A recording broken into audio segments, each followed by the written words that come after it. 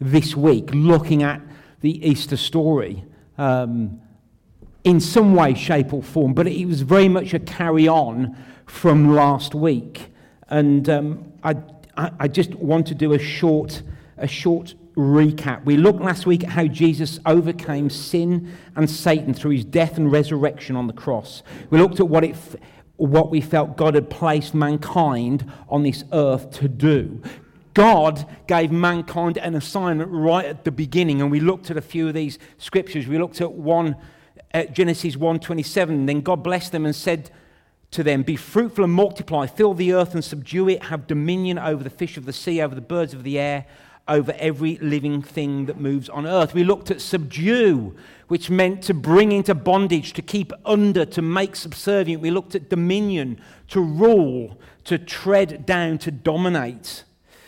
Then we looked again at Genesis 2:16. "And the Lord God commanded the man, saying, Of every tree of the garden you may freely eat, but of the tree of knowledge of good and evil you shall not eat, for in that day that you eat of it you shall surely die." We looked at what die meant.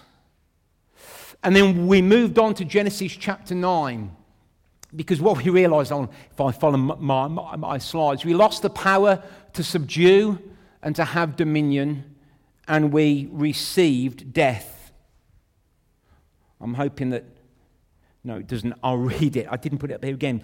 Genesis 9:1. This is after the flood. Noah has gone out of the ark. So God blessed Noah and his sons and said to them, "Be fruitful and multiply." And we looked last week how actually that was exactly the same as the commandment in Genesis 1 and Genesis 2. But it says, "Be fruitful and multiply and fill the earth."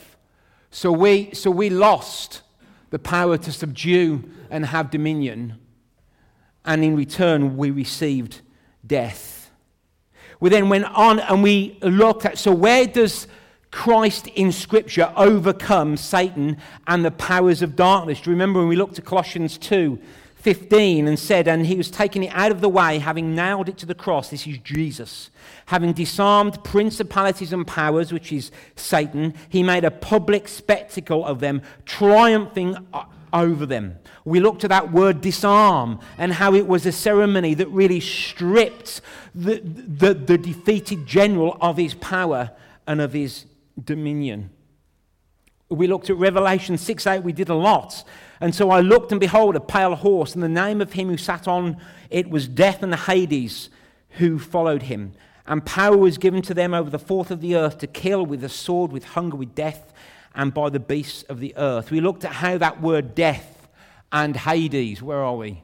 Where's a capital D and a capital H denoting a personality. And then we looked at Matthew 16:8. "Assuredly I say to you, there are some standing here who shall not taste death till they see the Son of Man coming in his kingdom." And actually at that point I got a bit lost because I thought I had a slide as to what death meant. So I must admit, I thought, gosh, I kind of messed it up right at the end. But that word death is thanatos, and it means separation, whether natural or violent, of the soul and the body, by which the life on earth has ended, with the implied idea of future misery in hell. And God is saying that you shall never taste that. You shall never taste that death, that future implied misery in hell when you turn to me at the cross. And that is good news, because sometimes we need to grasp what we've been saved from as well as what we've been saved to, and having a good understanding of what we've been saved from. And actually, if Jesus did nothing more, the fact that we will never taste death in that way, the fact that that will never happen, is enough to worship him, is enough to bow down at his feet and give him all the glory if he never answers a single prayer of mine ever again. And it's incredible and awesome that God does and God has. Amen. And then again, I was a bit stumbled, so this is the important bit. Revelations 1:8, "I am he who lives and was dead, and behold, I am alive forevermore. Amen. And I have the keys of Hades and death." So what we lost in Genesis, God got back. Jesus restored, because of what he did at the cross. And in Matthew 28 it says, all authority I have, all authority now that he gives us and passes on to us. So we actually have that. Be fruitful, be multiply, subdue, and have dominion. And for a better look at that, you can listen to the talk from last week. So Jesus raises from the dead. He meets lots of different people, does lots of different things. And then there's this interesting scripture in Acts 1, 9 to 11. Now when he, this is Jesus, spoke these things while they, the disciples, watched, he was taken up, and a cloud received him out of their sight. And while they looked steadfastly, they stayed there for a long time.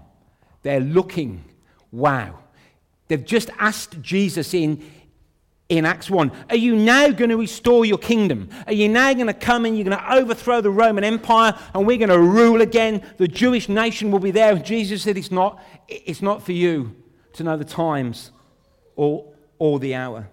And while they looked steadfastly towards heaven, as he went up, behold, two men stood by them in white apparel, who also said, Men of Galilee, why do you stand gazing up into heaven? This same Jesus who was taken up from you into heaven will so come in like manner as you saw him go into heaven. Jesus is coming back. Jesus is coming back, and he wants to greet his bride, the church. And the sense I get when I read this, just an overview of it, not going into any deep, is they stood there going, is it happening now? You know, and their arms are raised up because that's a good pose. Yeah, that's a very holy pose. And it says steadfastly, so if I can just have a bit of license. And they stood there and they're waiting. Is it now? I don't want to miss it if he's coming back. Okay? Yeah?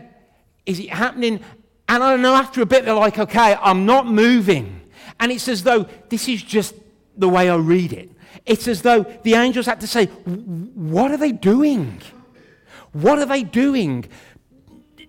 They've been with Jesus for 3 years. He's shown them all these things. He's told them that he's going to go. They need to be about God's business. And it says, what's it? Men of Galilee, what are you doing here? He's gone and he will come back. For me, when I read that, it's like, get on and do what I told you you needed to do.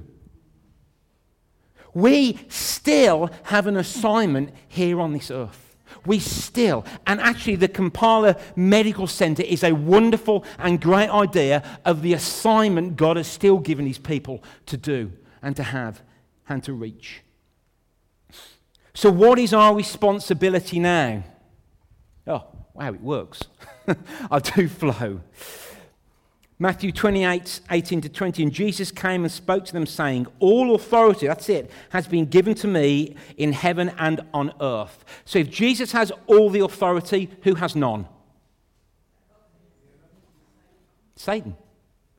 And we have to live like that, because the only authority he has is what we give him through lies we've believed and the way we choose to live. But Jesus himself, these are in red. These are the words of Jesus. All authority has been given to me in heaven and on earth. Go, therefore, make disciples of all nations, baptizing them in the name of the Father and the Son and the Holy Spirit, teaching them to observe all things that I have commanded you. And lo, I am with you always, even to the end of the age. Amen. Mark 16 says this, and he said to them, go into all the world and preach the gospel to every creature. He who believes and is baptized will be saved, but he who does not believe will be condemned. And these signs will follow those who believe. In my name they will cast out demons. They will speak with new tongues. They will take up serpents. And if they drink anything deadly, it will by no means hurt them. They will lay hands on the sick and they will recover. Amen. Go forth, multiply, be fruitful. To that word fruitful, you can extend it.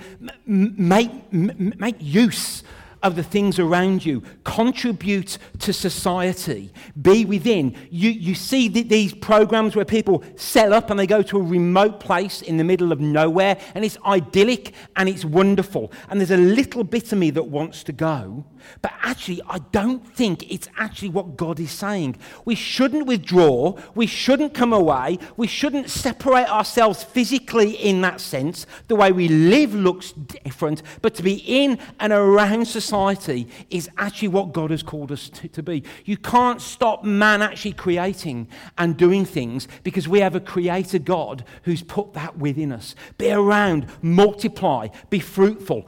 Yes, have kids. Subdue and have dominion. Why can we do that? Because Jesus has now got all the authority and he gives it to us. How do I know? He calls us his ambassador. We speak, an ambassador speaks on behalf of somebody else and has all the authority and all the power as though they are them. So when Jesus says, all authority has been given to me, then actually the church can move in that. The answer is, are we going to use it or are we going to abuse it?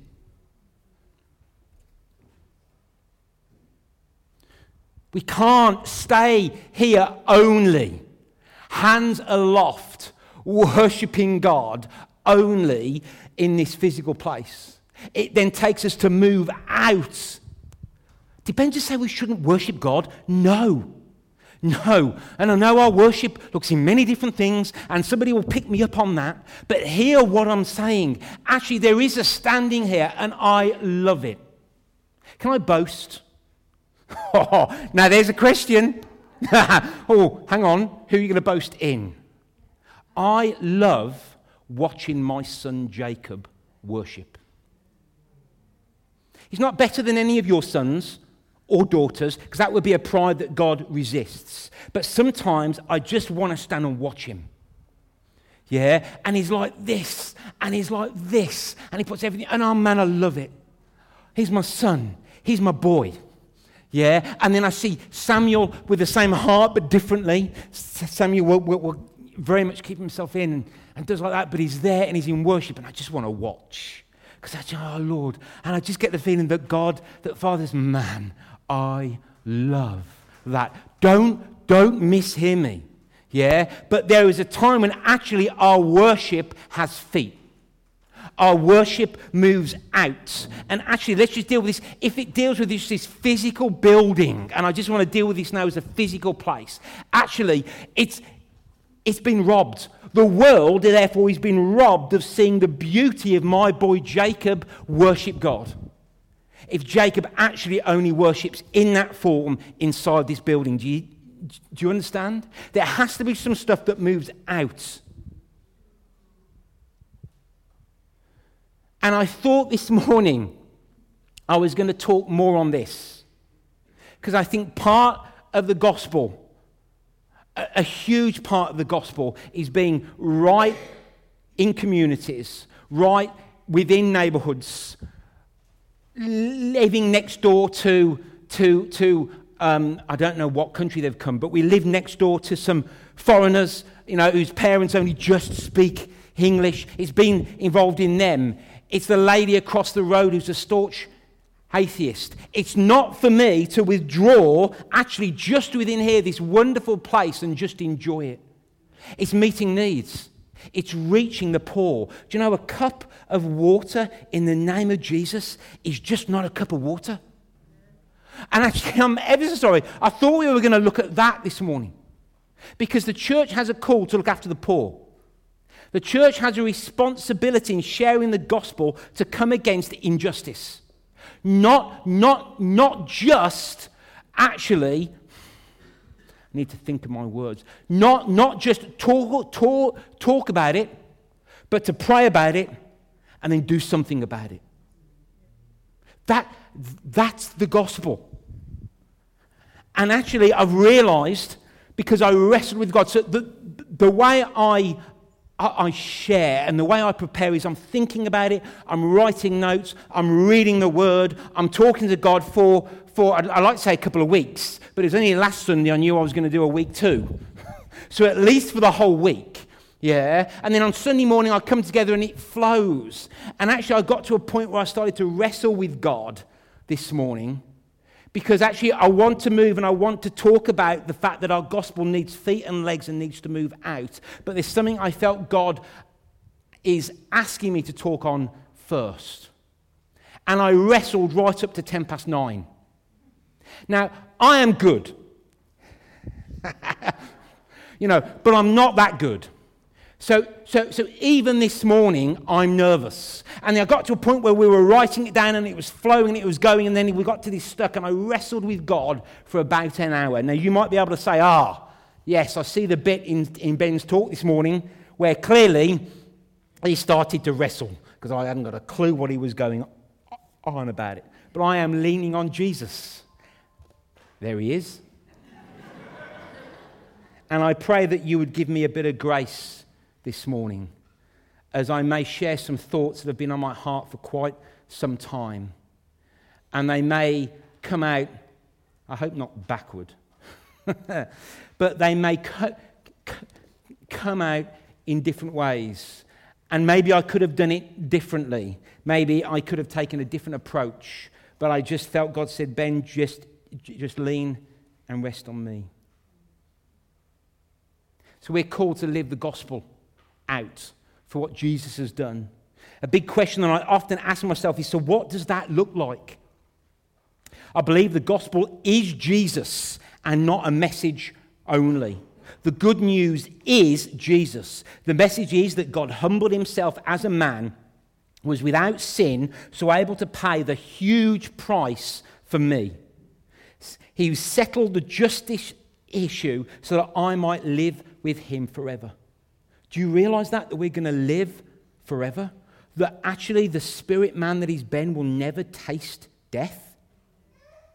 That this is the good news. Sometimes we can only fully understand just how good Jesus really is when we know and understand our sinful nature and just how the penalty, the huge penalty that was needed to be paid for me to live in the freedom that I now have. So an important question is, so what does Jesus look like? What does this gospel look like if Jesus is the good news and not a message only? Jesus is love. 1 John 4:7-11 says this: Beloved, let us love one another, for love is of God. And everyone who loves is born of God and knows God. He who does not love does not know God. For God is love. In this, the love of God was manifest towards us, that God has sent his only begotten Son into the world, that we might live through him. In this is love, not that we loved God, but that he loved us and sent his Son to be a propitiation. No? Thank you, for our sins. Beloved, if God so loved us, we also ought to love one another. For God is love. So it is not enough to say that Jesus, who is God, Father, Son, and Holy Spirit, it is not enough to say that Jesus was loving or that he knew how to love. Jesus, God, is love. His very essence is love. Therefore, everything he did and does has to be love. Does that follow? He was love walking on 2 feet. But we cannot bring that side of Jesus only. And actually, we love, pardon the pun, to simply stay there, to stay in that place. Bear with me. Just think about that. It means that in all things and at all times, Jesus was perfectly loving, perfectly unselfish, perfectly humble. He was perfectly righteous and perfectly holy. He was perfect in every way. Jesus was without sin, blameless. Not once was he arrogant or boastful or proud. That would not be loving. The number of times Jesus spoke an unkind word was nil. Otherwise, he wouldn't be love. He thought that we should love one another, that we should treat others as we ourselves would like to be treated, and that we should do good to those who even mistreat us. Wow, what a message. Who could argue with that?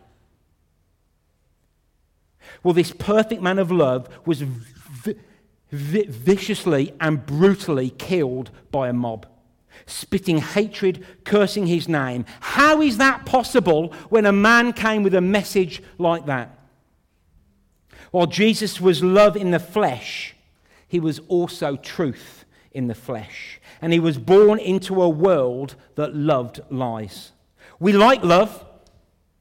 Love is about relationship, while truth deals with hard, cold facts. John 14:6, and Jesus said to him, I am the way, the truth, and the life. No one comes to the Father except through me. Truth is about reality. It's concerned not with the way we believe things to be or would like them to be, but it is actually about the way things actually are. Truth does not come about by a democratic vote, and it has nothing to do with the will of the people. It's not that Jesus was merely truthful, or that he knew truth, or that he taught truth. Jesus was truth. He was the very essence of the stuff. Jesus was truth, walking on 2 feet. Jesus was love. Jesus was truth. Truth is not... Oh, no, I've done that one. Jesus was truth. He was the very essence of it. Jesus was truth, walking on 2 feet. You cannot have two opposing statements and they both be true. There is really no such thing as your truth and my truth. There is Jesus, who is the truth, and there is lies. And I don't know what God is going to do to a church that can preach two opposing views as truth. I just don't know.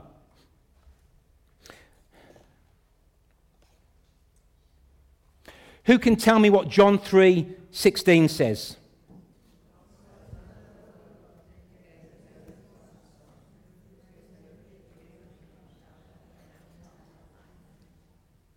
For God so loved the world that he gave his only begotten Son, that whoever believes in him should not perish but have everlasting life. I don't know anybody who doesn't know that scripture, who hasn't heard of it, or even heard of the code. I remember at one World Cup you saw loads of banners, John 3:16. Do you remember? And they mocked it, the commentators said, is that John? Can I meet you at 3:16? You know? Who can tell me what John 3:19 says?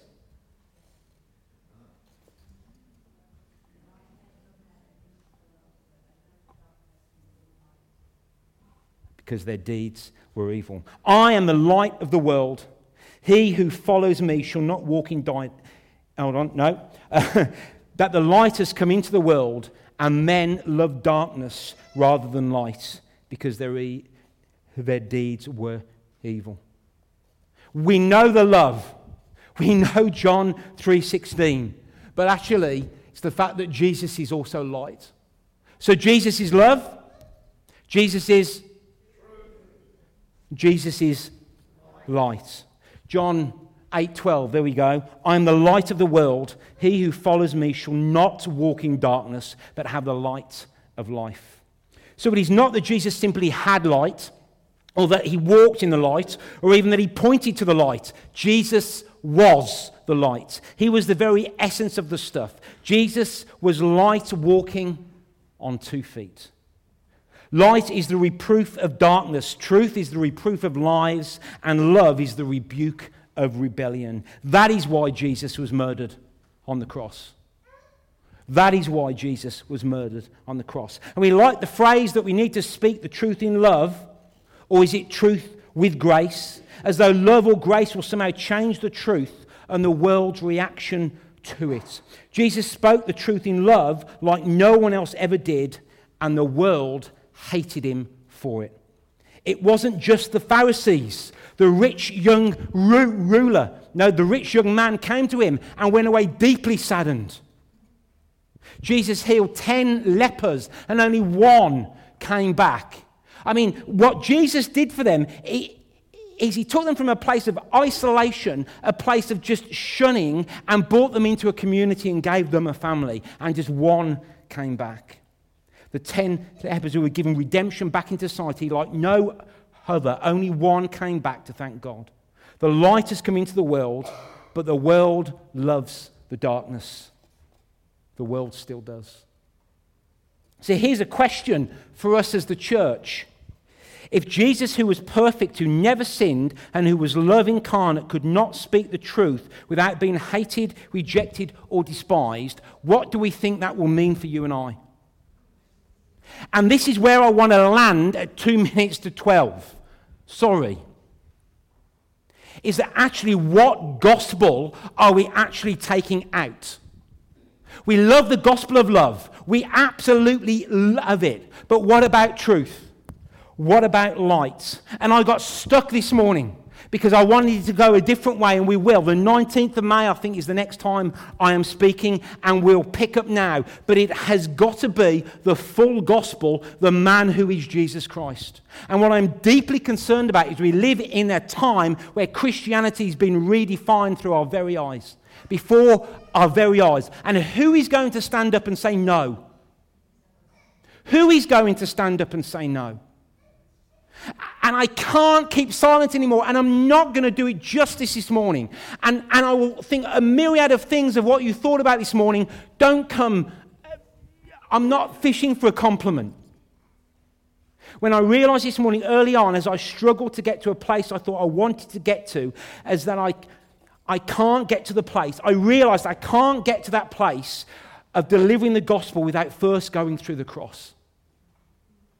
And when I read of what organizations, Christian organizations, are seeking to do with the Word of God, I fear for them. And I don't fear for God's church, but I fear for the organization that they are becoming. You simply can't talk about the gospel without first going through the cross. While I desperately wanted to talk about our need to stand up for the oppressed, to feed the hungry, to care for the poor, to heal the sick, I simply can't do that without first of all going through the cross. And there is no two ways about it. The cross is pain, humiliation, torture, isolation, confusion, because it is the only when I realize what Christ actually did for me by dying on the cross and the weight of my sin that kept him nailed there, that I can truly take the gospel out. Because without the cross, we are simply just another charity doing good works in a world that is broken. An understanding of what Christ did for us on the cross means that I will follow him anywhere he goes. It's an undying commitment to him. It's an undying commitment. And actually, we have got to be willing and prepared to be hated. John 15:18-21, if the world hates you, you know that it hated me before it hated you. If you were of the world would love its own. Yet because you are not of the world, but I chose you out of the world, therefore the world hates you. Remember that the word that I said to you, a servant is not greater than his master. If they persecuted me, they will also persecute you. If they keep my word, they will keep yours also. But all these things they will do to you for my name's sake, because they do not know him who sent me. So the first question has got to be, are we in? Are we in to this type of gospel? And it doesn't give us license to not think about what we say and think about, oh no, great, I can go into the park and I can get my soapbox out and I can hold a banner, the end is nigh, and I can preach hell and damnation. That isn't what I'm saying. But we are redefining the gospel and cherry-picking the bits that we like, the bits that Jesus said in red, so actually we can be palatable to a world. And the strange thing is Jesus came with all that message of love and grace and all of that stuff, and they still murdered and killed him. And I worry when we seek to meet every challenge with redefining what the Bible says. I read a book that sought to do away with the biblical narrative. There was no fall. Therefore, there's no need for a redeemer. What do they think Jesus has come here to do? There's no heaven, there's no hell. It's simply and only doing good works.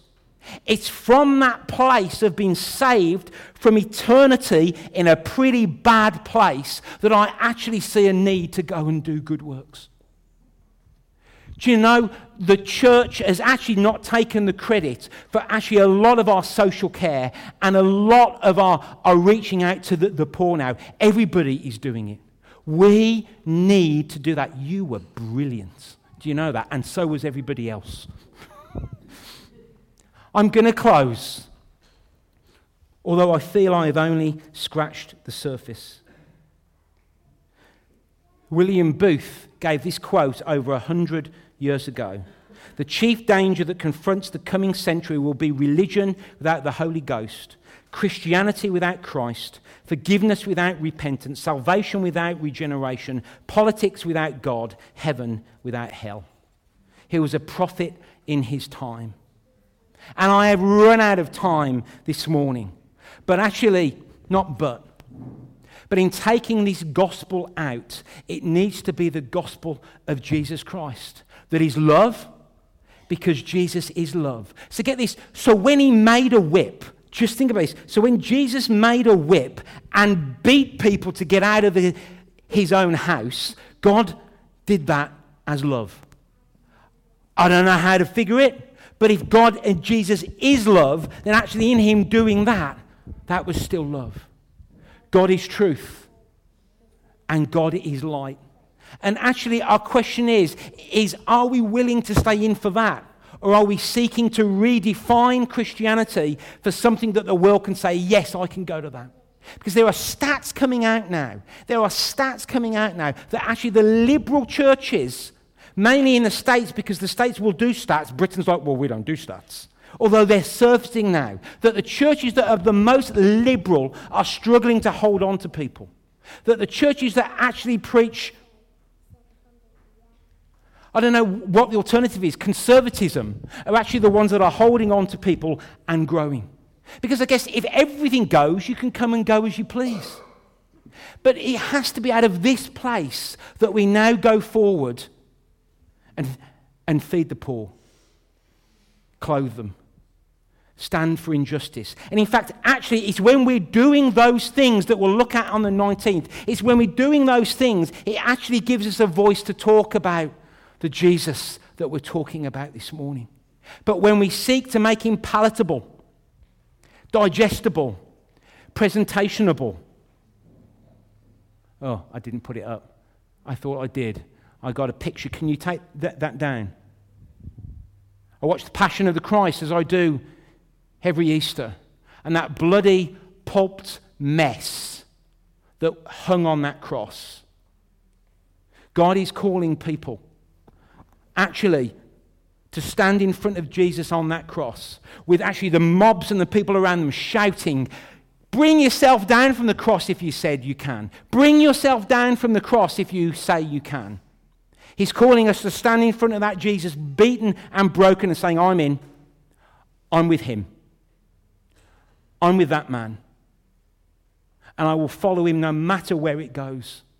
Even if it means my life. Even if it means I'll be hated. Even if it means I'll be ridiculed. We think of the terrible atrocities that have happened in Sri Lanka. Bruce often will talk to me about the persecution of Christians far and wide, where to speak the name of Jesus is just wrong. I believe this kind of Christianity is under persecution here. And all we do is we redefine who Jesus is. So we can still say the name of Jesus, but we shift our position and we shift our point to a place that is more palatable and more acceptable. The mystery is that in speaking about Jesus in love, in truth, and in life, people continue to see a need for him in their lives. And while society might find it indigestible, people on the grassroots find it salvation. Shall we pray? Heavenly Father, lest we forget what you did for us on your cross. Father, Lord, lest we seek to do away with your cross, Lord, where would we be, Father? Lord, I pray that as a church, Lord, that we would seek to move forward in love, in truth, and in light. Father, I pray that as Christians come to this place, they will be strengthened in that manner and sent out to a world that desperately needs Jesus. Father, I pray that you would show us how to bring a cup of water, a plate of food, a coat to wear, a home to call your own. Father, I pray that you will show us how to stand up for the terrible injustices of this world without seeking to compromise your word to us. Father, we lean wholly on you, the author and the finisher of our faith, the beginning and the end. Lord, we pore over your word, the Bible, Lord Jesus, to get glimpses of who you are. We experience you in worship and praise, Lord, but we seek to move out into our communities, into our homes, into our place of work, and speak to people that need you. In your precious name I pray. Amen. Thank you, Andrea.